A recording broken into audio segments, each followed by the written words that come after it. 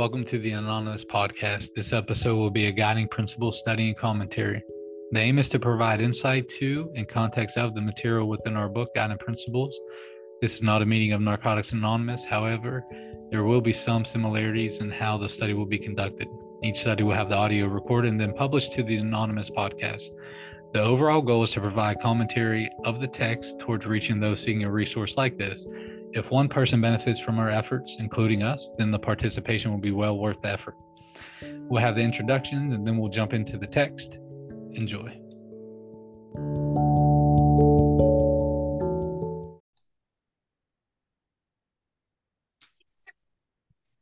Okay. Hi, everybody. Welcome to the Anonymous podcast tonight. Tonight, we're on episode 76 of the Guiding Principles study. We are on tradition 9, and we're under the questions for members, starting on page 164, question number 4. But first, we're going to do some introductions. Donna, would you like to introduce yourself? Hey everybody, it's Donna P. out here in Eugene, Oregon. My clean date is 11/22/85. I celebrate on Thanksgiving. My home group is the Solutions for Living at 6 p.m. on Sundays. Come and see us. Thank you so much. All right, Phil, let's hear about you. My name's Phil M. My clean date is 4/19/95. My home group is Men in Recovery in Pittsburgh, Pennsylvania, and I attend meetings in the Pittsburgh area of Pennsylvania. Thanks so much. Glad you're here, Phil. Okay, Mike. Grateful recovering addict from Massachusetts whose name is Mike. How are you?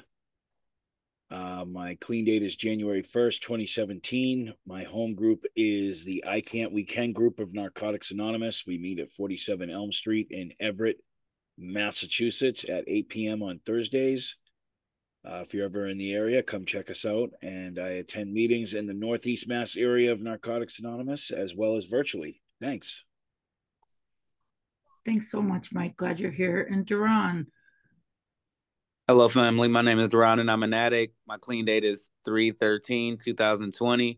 My home group is the Clean and Free group of Narcotics Anonymous. We meet Wednesday nights at 7 p.m. in Ashtabula, Ohio. I attend meetings in the Buckeye region in Ohio. Thanks so much for being with us, Duran. And I'm an addict named Des. I come from Fond du Lac, Wisconsin. I have a clean date of July 24th, 1995. My home group is We Choose to Live. It's a fully virtual meeting out of the Fond du Lac area, and I attend meetings in Wisconsin region and virtually around the world. So with that, we're going to start off tonight, and Mike's going to start us off. So I will hand the mic to Mike. All right, tradition number 9. NA as such ought never be organized, but we may create service boards or committees directly responsible to those they serve. And questions for members, number 4, reads as such. How do I know when to serve and when to step away? What happens when I try to run things in NA? When have I struggled to step out of a service position gracefully? And we'll start with the first part. How do I know when to serve and when to step away? Well, I think first and foremost is that I love being of service to Narcotics Anonymous in my home group or anywhere that I can. When I know when to serve and when to step away is probably a fine line, and it's oftentimes that I don't recognize it. But I can tell you when I know to step away is when either I can't physically be there, or the position has run its course for me. You know, like in our home group, our service positions only last a year, so we rotate them, and then we switch. What happens when I try to run things in NA? Well, very early in my recovery, this was the attitude I had, was that I wanted to run and control things, and it doesn't work. Because I am not Narcotics Anonymous. I am just a piece of a puzzle in my home group or the groups that I am attending that I'm of service to.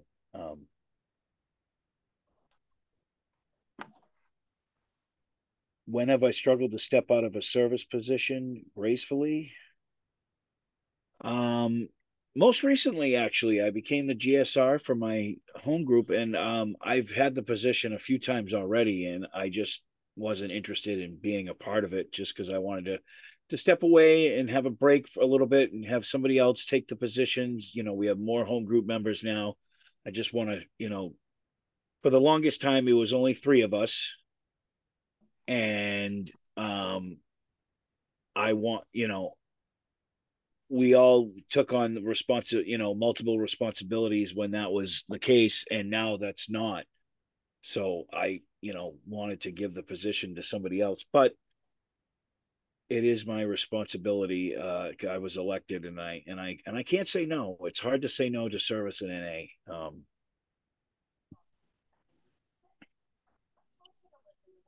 I don't think I have that much more to say, but I do love being of service, and the only times that I do try to step away or not or is when I can't physically be there. So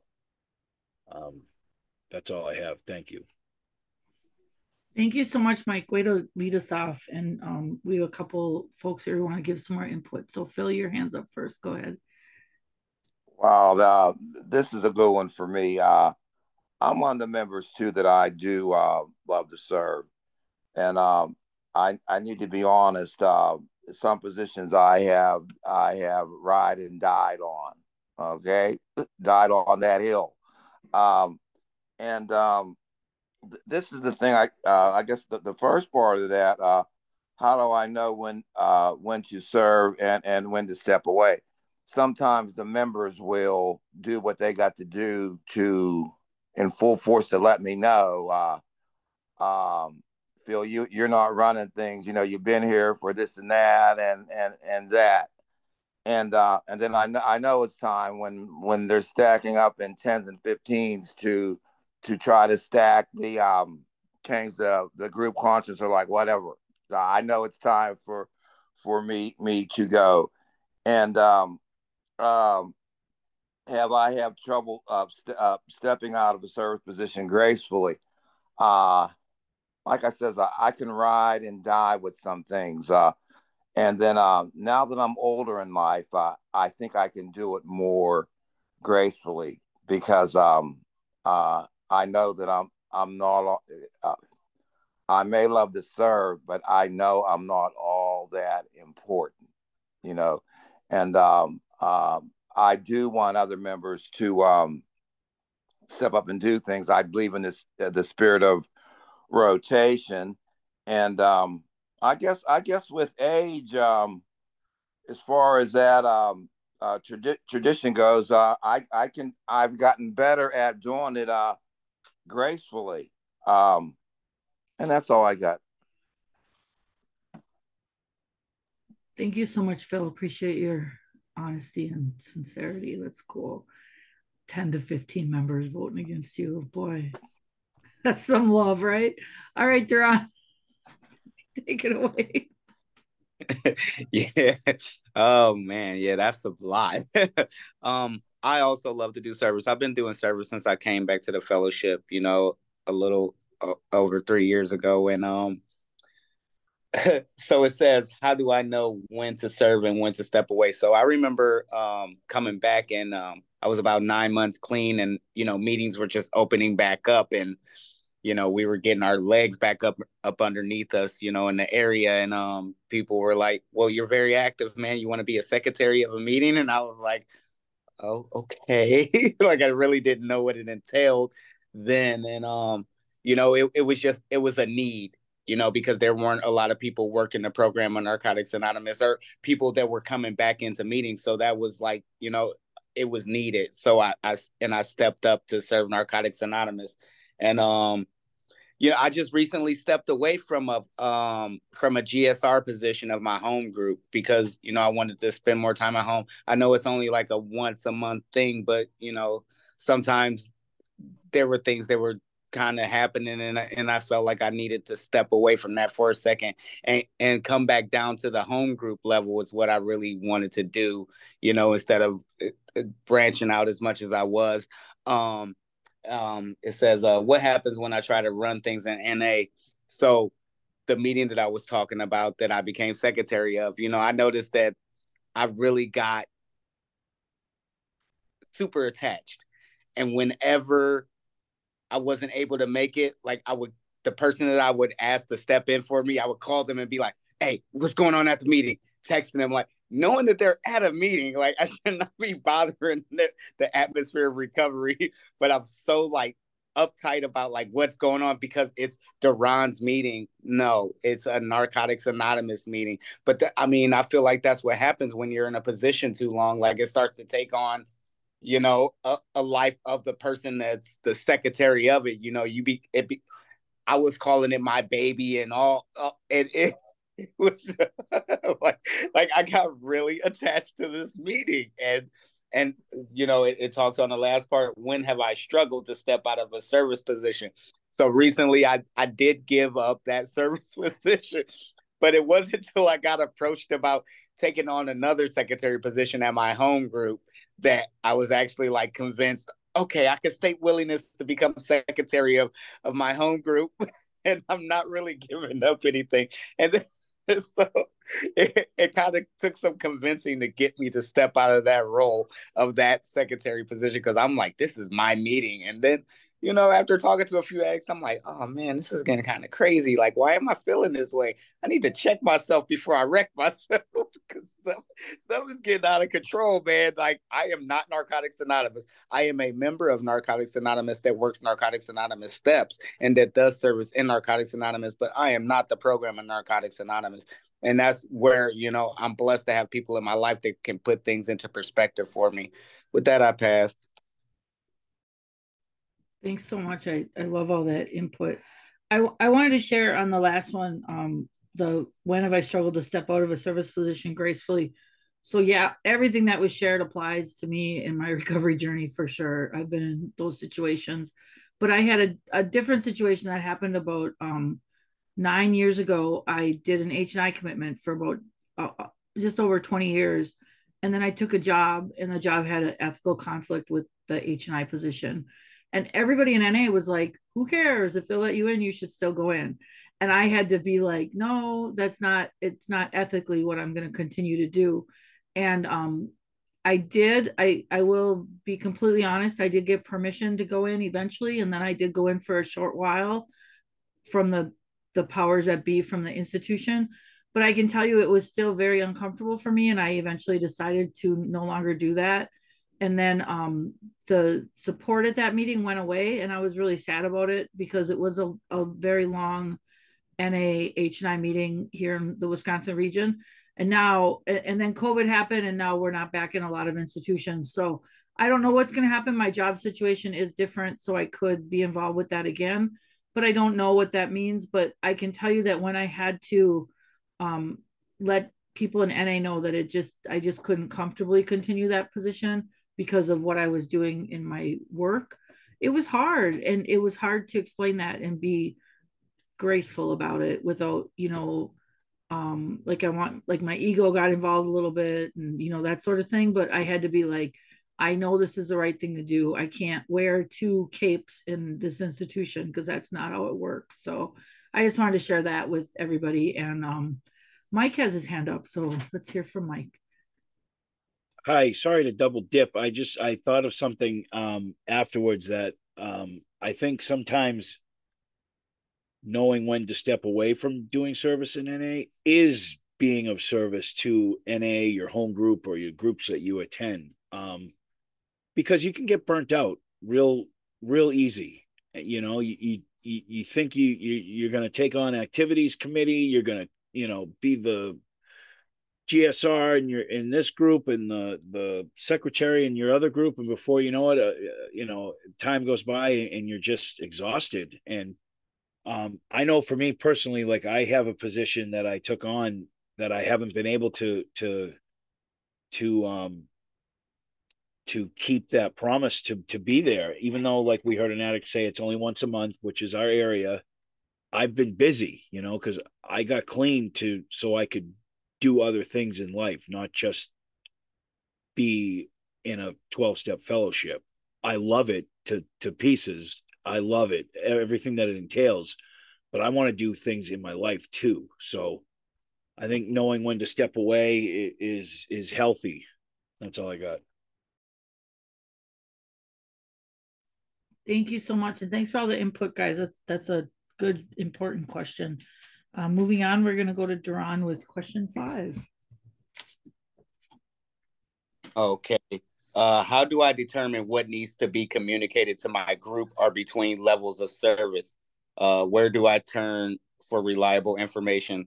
Okay, so the first part, how do I determine what needs to be communicated to my group or between levels of service?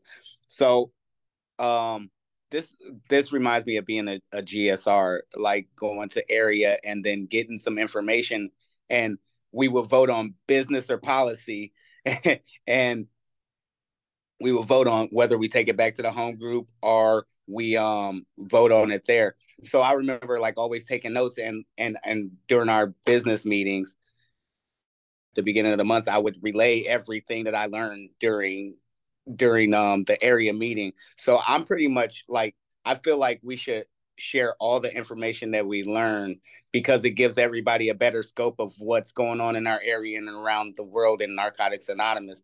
You know, there is just that's what this program is about, is what I've learned is about information being shared openly with each other, and we should be more candid with it. We should be more open with it, and more forthcoming with it when it comes to matters that affects us on no matter what level it is, because it all trickles down to the group. Like we go higher and higher, you know, region, world, the area, the zonals now, and all those things affect the home groups, you know. So we need to be able to share the information that we have. I'm not the most like knowledgeable person, man, but like this goes into the second part of the question: where do I turn to for reliable information? And that's literature, predecessors, any you know, somebody with some experience. Because what I've learned about this program is that, like, if somebody doesn't know something, they're not going to be like, oh yeah, man, I know this, that, those, and the others. And you'd be like, what are you talking about, bro? That's like not even pertaining to what we're talking about right now. But they will direct me to the person that knows, or the area in the literature that knows exactly what needs to be talked about and how I can properly learn what I need to learn. So I'm always looking into the literature. You know, I've gotten deeper into some other pieces of literature that, and I'm learning. I get to learn more about myself and about how the fellowship work. Like I never knew anything about these traditions. Like, you know, you read them at the opening of the meetings, and you take them for face value.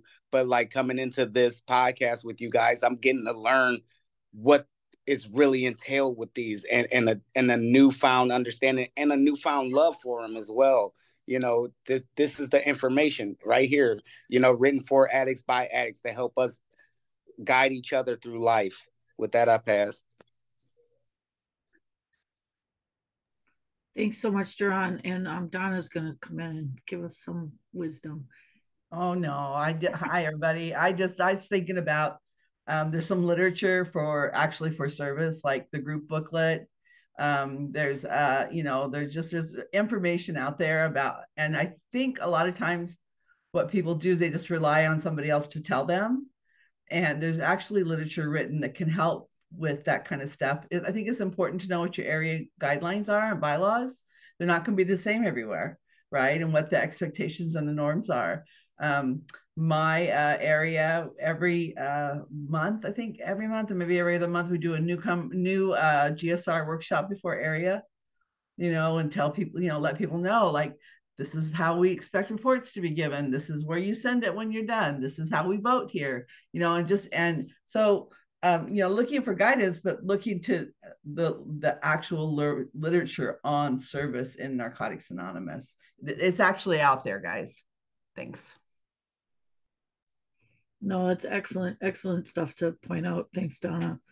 Okay, Mike. In reading this question, the only thing that I could think of was that, you know, how do I determine what needs to be communicated to my group or between levels of service? Where do I turn for reliable information? Was God.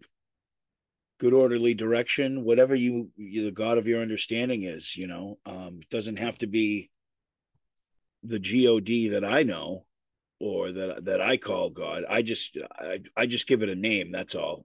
It's not anything to do with religion or anything like that. Just I chose that name because it's one in the literature and it's easy. And I believe the literature even states good orderly direction somewhere in there. And I don't know. I just thought that was an important question, and because when our group gets together, and I'll keep it on my experience, is that at a business meeting we open and close with a serenity prayer, and we invite the God of our understanding to guide us in our service at that level. So that is all. Yeah, that's awesome input too. And I just want to say the one thing that I thought of with that question too is, how do I determine what needs to be communicated in my groups and between levels of service? Whatever body I'm serving, I ask that body what they want to know. Like, I don't go, hey, I know what you want to know. I say, what do you guys want to know? What do you want me to report? And that's what I bring back. And then as far as turning for reliable information, I think it was really well covered, but there's just so many resources today with technology. I mean, it's different than when I got clean and you were on the phone or meeting up with somebody. Now I can go online. And one thing that came to mind is, just when we had my regional meeting a couple weekends ago, we were talking about updating policy. Who doesn't love that conversation? And then we talked about how, hey, did you know there's a Dropbox on na.org where areas and regions and zones are dropping their policies so you can look at in real time what people have. That's really cool. All those toolboxes that are available to us.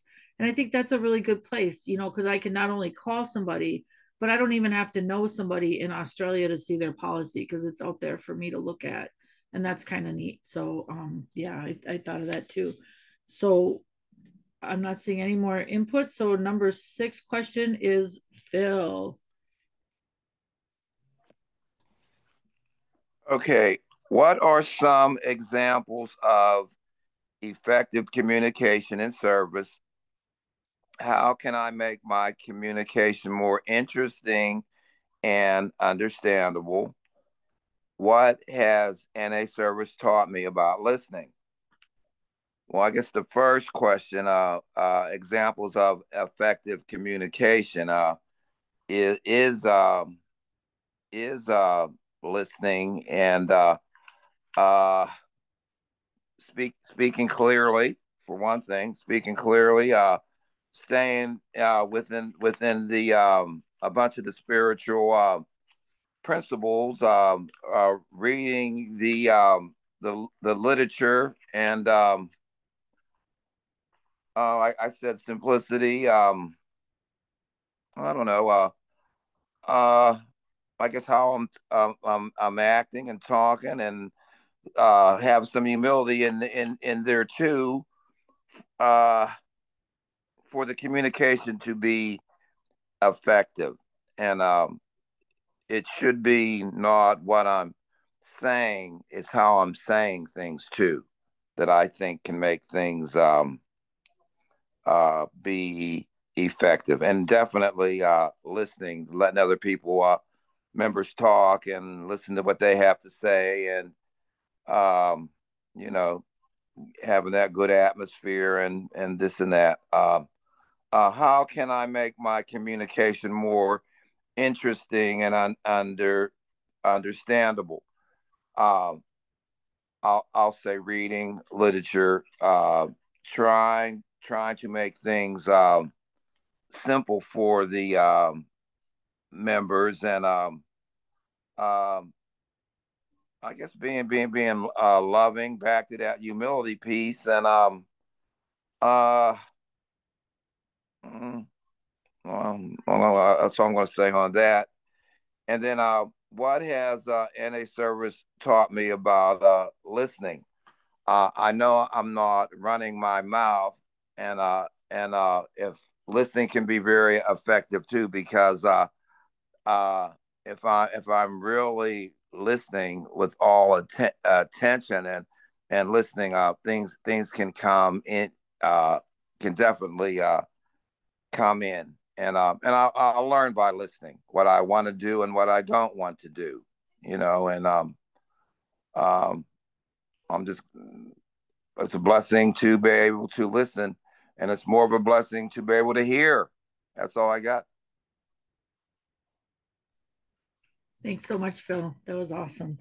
I appreciate that. I'm not seeing any hands, but I want to give some experience of one thing that I learned about communication in NA is like I was clean when social media just started. Like everybody knows social media today. And the very first time I used social media was because of Narcotics Anonymous, because I was sponsoring a woman and she said, I don't have a phone, but I have this account and this is the way I want to communicate. So all of a sudden I was communicating on social media with this person. That was the way to keep communication open. And when I read a question like this, making communication more interesting and understandable, finding out what the new trendy stuff is. If like people learn from memes today, so you can make funny memes and get the point across with NA information, I think, or just having a big thing in my area is rack cards, which is so funny because for me, rack cards are like really outdated, but all of our conventions are creating these rack cards, which are like this little piece of paper that's laminated on both sides. It's fancy and shiny, and it just sits in a pile, and then that's their communication for conventions, and they're all doing it. We have 4 conventions in Wisconsin. They all do rack cards. So I was going through the webpage and I noticed that none of our conventions are on our main webpage. So I emailed them all and I said, hey, do you guys want to get on the webpage, man? It's only like 20 years old. Maybe it'd be good.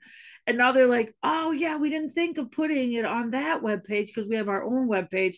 So how do we make communication more interesting? We talk to each other and fill those gaps and get it so it's all like in one place as easily as possible. And I think it's always an adventure and it's always about open-mindedness for me, and that's been pretty big. So okay. And Donna, you are our next question, number 7. Are you sure, Duran? Okay.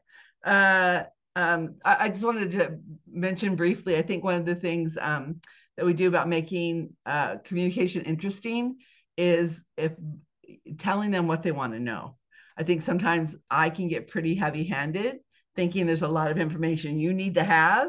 And if you don't want to know it or you're not interested in it, the glaze goes over your eyes, right?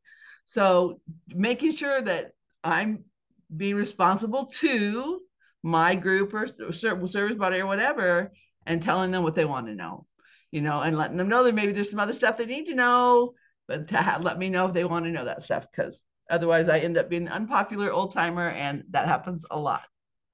Okay. Number 7, how does this tradition help me understand anonymity? How does anonymity help me understand this tradition? How do I practice anonymity in terms of this tradition? My word that I had a couple of episodes ago was anonymity. And I talked a little bit about, there's a lot of different ways we talk about anonymity, but the most important thing in terms of this tradition is that we do not represent Narcotics Anonymous in a service board or a committee. That is not my job. My job is to be myself, to be part of, and to and do what I came there to do, but the other piece when it comes to the committees, service boards or committees being directly responsible to us, right? And the anonymity is like, well, nobody on that committee, the chairperson or the treasurer or the secretary or whatever, has any more authority than I do as a member. They have a job to do. They're responsible for a job. They're responsible for a task, but they're responsible to the committee that's directed them to be formed. That I think when I was new, when I heard about anonymity,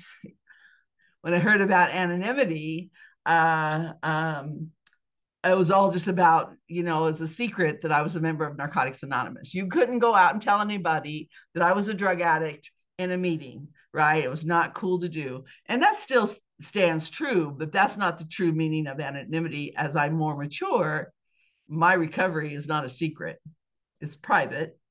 It's within my fellowship, and sometimes I go outside of that. You can see it on my Facebook page, you can see it here on this podcast, where I say, yep, I'm happily a member of Narcotics Anonymous, but making it clear, I do not speak for Narcotics Anonymous. I just speak to my understanding of whatever we're talking about, whatever the task is. And how do I practice anonymity in terms of this tradition? Phil and I both struggle, with like wanting it to be done right, and having a clear understanding of what the goals are and what the needs are, but I'm not any more important than anybody else in the meeting, in my opinion.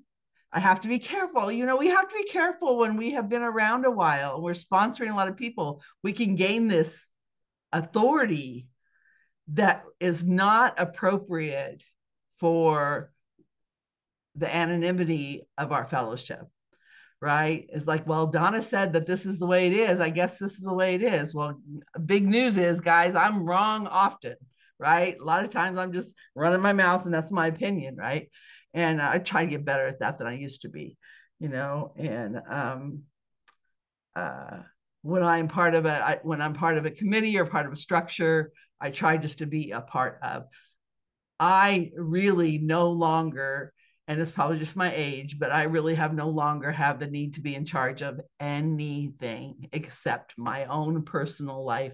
And that's between me and my higher power, right?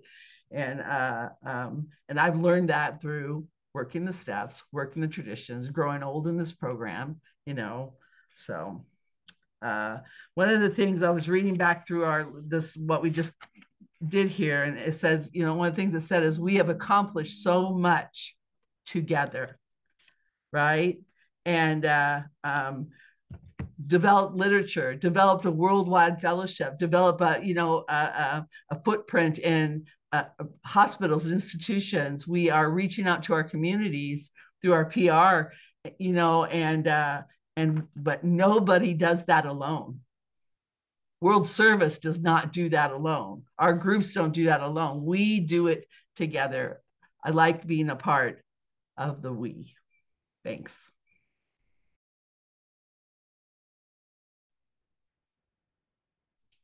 Awesome. And yeah, that you covered a lot of that anonymity. So thank you for that. That's very concise. Any other input? Okay. So the next question is, describe any bridges between this tradition and one or more of the 12 steps. And what do these bridges teach me about my recovery? So this tradition is NA as such ought never be organized, but we may create service boards or committees directly responsible to those they serve. So when I think about bridges between this traditions and any of the 12 steps, I think about steps 6 and 7, which kind of teach the assets and the defects to be aware of, which I think are really important when, to make sure that I know my strengths and I know my weaknesses. And then I also think about like step 9, making amends, because what's a better way to make amends for all the damage I did than serving my community or serving NA as a whole in a group and, helping to carry that message. And then, of course, every step could apply, but probably also step 12, the carrying the message to addicts who still suffer. Because when we're doing, in my experience, when I'm doing these service boards or committees directly responsible to addicts, they're usually formed to serve addicts, to make sure that we're getting our information out there, or we're doing a good job, or we're being clear and concise with what Narcotics Anonymous is. So, and the last part of that question is, what do these bridges teach me about my recovery? For me, every time I think about how these traditions tie back to the steps, it teaches me that my recovery is always changing and always growing and always different. Because if this question had been around when I had 2 years clean, it probably would have been really different. And today I know that I'm constantly growing and changing and evolving and becoming a better person because of NA. And that's what it teaches me about my recovery, that my recovery is always fluid and stable, if there can be such a thing. So it changes and it remains solid. So I'm really grateful for that. And I'm grateful that I can be open to the ebb and flow of recovery. That like when things happen, I don't get totally thrown off and I can keep my commitments. And even though I don't like the outcome, it might not be the outcome that I thought was going to come from something, but at the end of something, a service that's done, it's always a good outcome. That's been my experience. I've never gotten involved in something and been like, oh my God, we're doing everything wrong. This isn't what I thought it would be. And then at the end of it, I'm always surprised by that if I have that feeling in the beginning. And I'm always like, wow, this is so much better than I could have done on my own.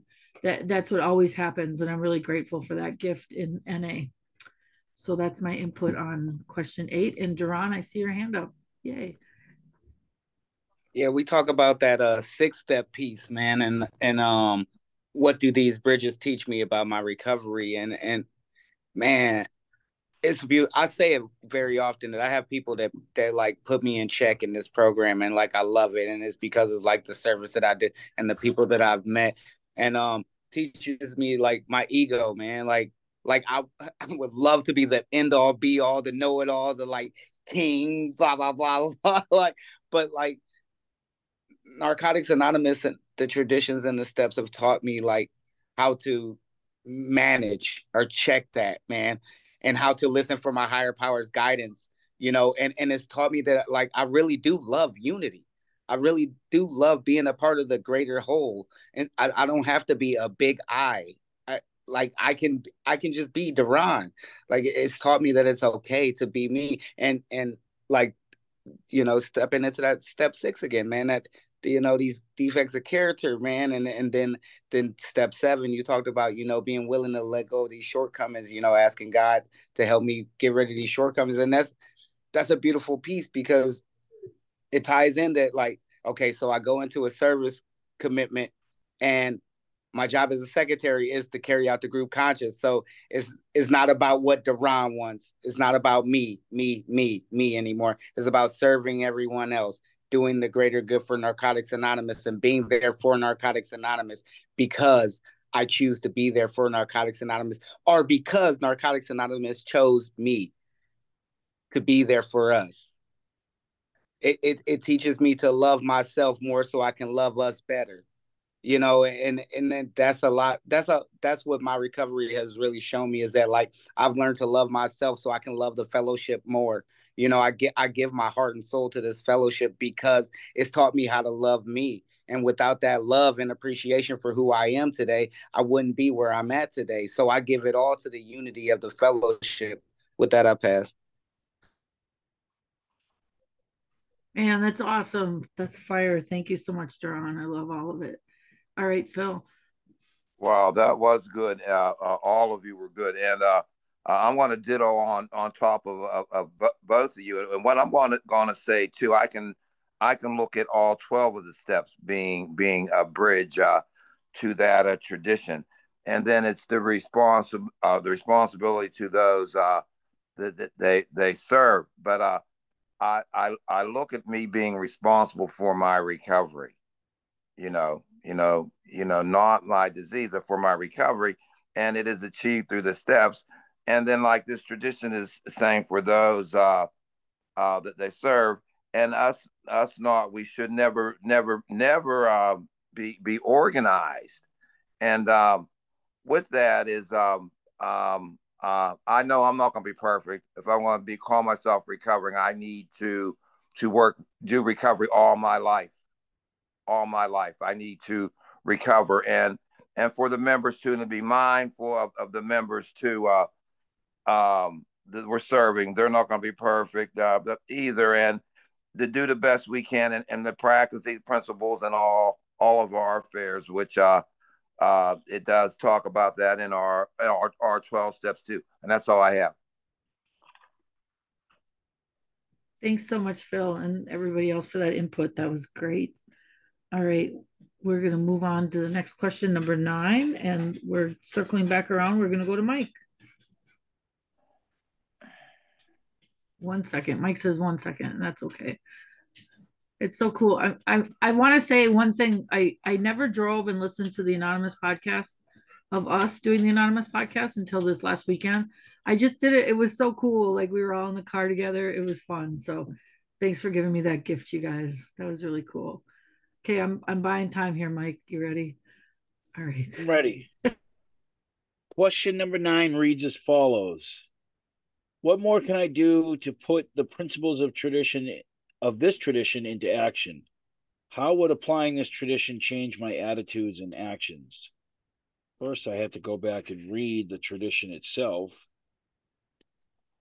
NA as such ought never be organized, but we may create service boards or committees directly responsible to those they serve. I think what I could do to put the principles in this tradition into action is to be patient with others, because I am the type that will want to control the situation, control the narrative of the conversation, control the direction of the meeting or business meeting or service structure. And that's not how this works. I, again, am not Narcotics Anonymous. I am just a piece of the puzzle or a piece of the pie or whatever you want to call it. And I think that how would applying this tradition change my attitudes and actions? Well, just learning to be patient with others has been a gift, because I've been able to like kind of calm down and focus a little bit more. And I wouldn't say I was high strung or angry, but I was some of those things, and to a degree. And I think just over time, learning from others and watching others has helped me change into the person I am today. So that's all I have. Thanks so much, Mike. Yeah, I love that question. How would applying this tradition change my attitudes and actions? And my answer is, how would it not change my attitudes and actions? Just apply it, and it's amazing. Just put the tradition in action. So that's pretty awesome. Hey, and Phil has his hand up. All right. I'll be real quick. Wow, that's all good stuff.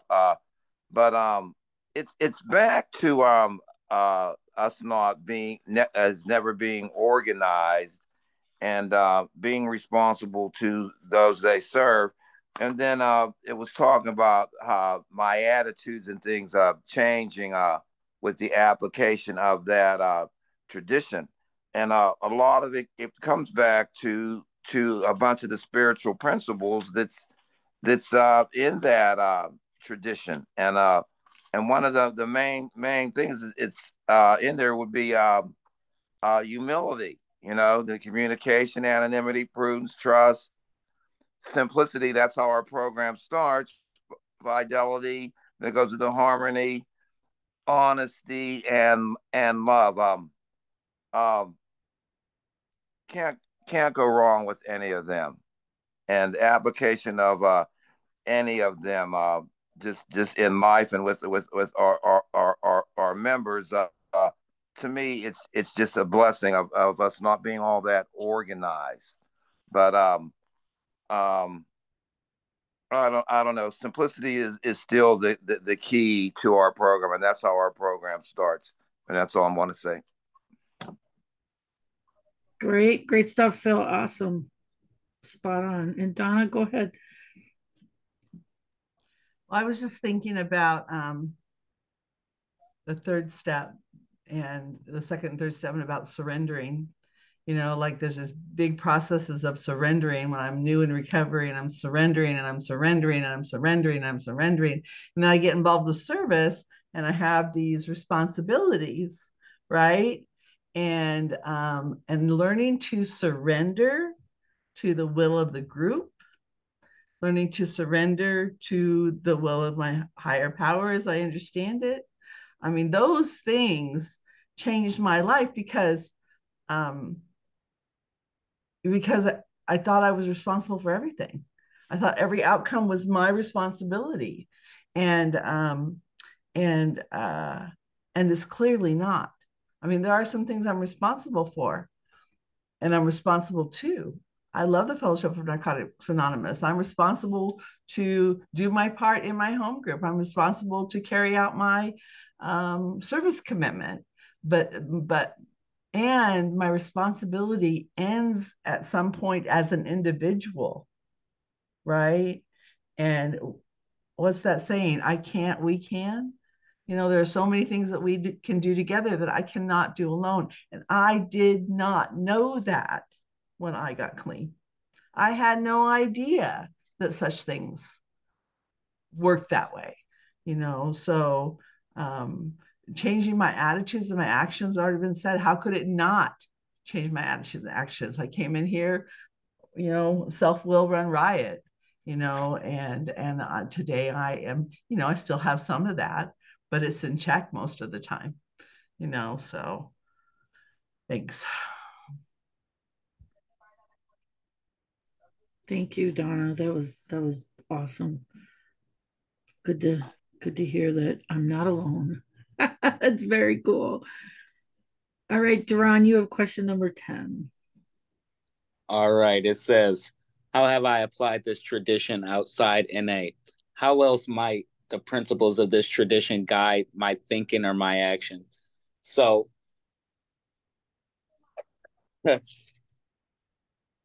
it's funny. We carry NA with us, but it's bigger than we are. You know, that's at like the beginning of this tradition. And I keep going back to that. Like I think about it in my everyday life, because I've learned unity in here, and I've learned that I don't have to do things alone. And I don't talk about, but I'm a supervisor at my job. But like, I delegate responsibilities to my team, to our team as a whole. I treat them as family, as we do everything together. There is nothing that is done that they don't have some sort of input. Yes, I'm the supervisor, but they don't get, you know, I might have the final say, but they at least get heard. You know, we all at least get heard in that situation. And one of my sponsor that passed away was telling me, he was like, you work the steps and traditions without even knowing. He's like, you know, NA will integrate itself into your life whether you want it to or not. And the deeper I get into this, the more that I learn, the more that I see that, like, this is what I've been doing. Like, this program has been working through me, within me, and showing me a new way of life, you know, without me even knowing what's going on or being able to acknowledge until I get the proper information to understand what's actually going on. And it says, how else might the principles of this tradition guide my thinking or my actions? You know, it just gets me to want to be in the unity more, you know. Be more humble, man, because I'm a very egotistical person, and humility is something that I have to practice on a regular basis. Being of service and doing what the group asked me to do is something that, you know, has really humbled me and shown me, it's exposed my ego for what it really is, you know, and it's really been able to help me kind of monitor when it's getting out of control and get back into that grateful spirit, because it isn't anything that Duran did but come through the doors and say, hey, my name is Duran and I'm an addict. You guys teach me what to do, please. You know, surrender fully to the process, you know. And then it's taught me how to, like, being more prudent with my time, like, you know, knowing that I don't have to do everything alone. Like, I do not have to be the be all end all. I do not have to know every freaking thing. I do not have to be a part of every decision. I do not have to, like, have everything about everything. Like, I can sit back and be quiet, learn and listen to what's going on, to what's being said, and get a proper understanding of things.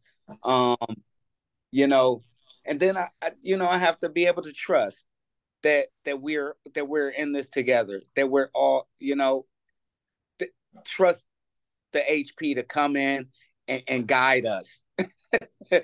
Because sometimes things get really rough in business meetings, area meetings, and if people, tempers be flaring and people want to get their point across.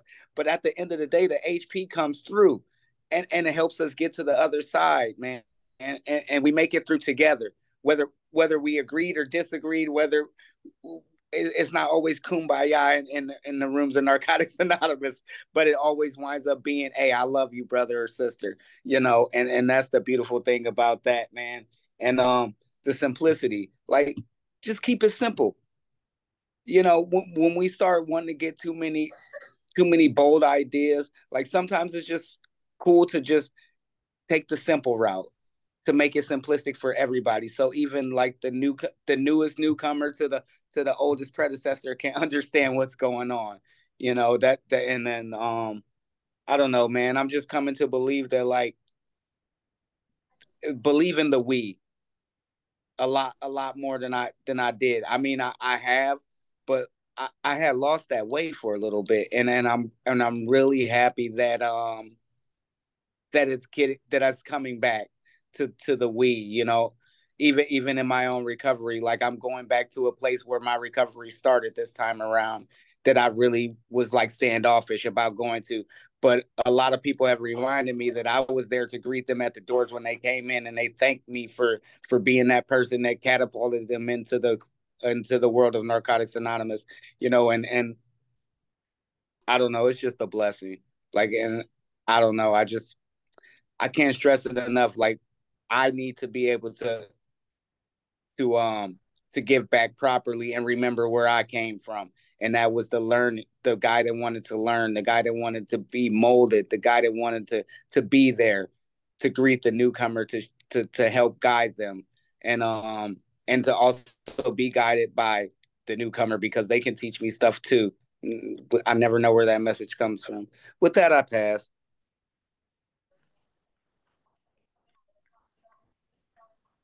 Thanks so much for all that. Yeah, it's I love questions like this, because talking about how I apply these traditions outside of NA. And so many, and when I first got clean, I barely functioned inside of NA, like barely. I don't know. My predecessors, man, they need prizes, because they tolerated some bullshit from me, for real. And I just see them, and I'm just like, thank you. I'm just so grateful that they didn't ask me to leave, because I was not allowed to be anywhere else really, but in Narcotics Anonymous, and there I was, and I wasn't being very nice or friendly. And today, I think about applying this tradition outside of NA, trusting the process, trusting that there's a higher power, working amongst everybody, believing in the order of things, believing that there's a purpose behind everything. The assignments get done. And when the assignments are done, you move on, and you don't continue to do the same old thing over and over again. That's what I learned in NA. When something's done, we move on, or move forward, or move to the next best thing. Like even today, before this podcast, there's a picnic in my town, and it's at one of the recovery clubs, and they mainly have another fellowship there that mainly uses the S word instead of the C word. And so they were like, let's call our picnic Sober in America in the summer. And I was like, oh, that's great. I said, and everybody was like, that's great. We love it. There was like 12 people. And I raised my hand and I said, I just want to say, could we maybe use the word recovery? Because there's other fellowships that don't use that word, and it might be foreign to them. And I was able to say it. I was able to not get mad at what they decided to do, but just say what needed to be said. And they were like, oh, Des, we forgot. We're so sorry. We'll change it to recovery. And it was really cool. And I said, and in my heart, what I wanted to say, and I didn't have to say out loud, was I don't want to alienate my fellowship that saved my life, but I'm able to speak about it without being like, oh, you idiots, why would you use the S word? Come on, what the fuck? That's how I would have talked when I first got clean. But today I could be like, hey, could we just consider, did you think about this? And in an instant, everybody was like, oh yeah, you're right, and that's when like a higher power is working in the room, when somebody suggests something that's logical and the room shifts and goes, oh yeah, we didn't think about that. Instead of my old life, when somebody would suggest something that made sense, I just get butthurt and my feelings would get hurt. And I'd be like, oh, you're trying to make me look stupid, or you're trying to make me look bad. How dare you go against what I just said? And when there's a spirit in the room, or a higher power, or a loving, guidance in the room, people go, oh yeah, oh, hey, we didn't think about that, thanks for letting us know. And nobody got mad, and I wasn't asked to leave. And I'm really grateful for that. So yeah, so I wanted to share that. Is there any other input? I feel like we're close to the top of the hour, so we should maybe not go on with another question, but if anybody else wanted to add to this, that would be great. Or else we're going to wrap it up, as Mike is telling me. Any other thoughts? Okay, thank you so much for joining us tonight, and we will be back next week starting with question 11, and Phil will be leading us off next week. So thanks, everybody.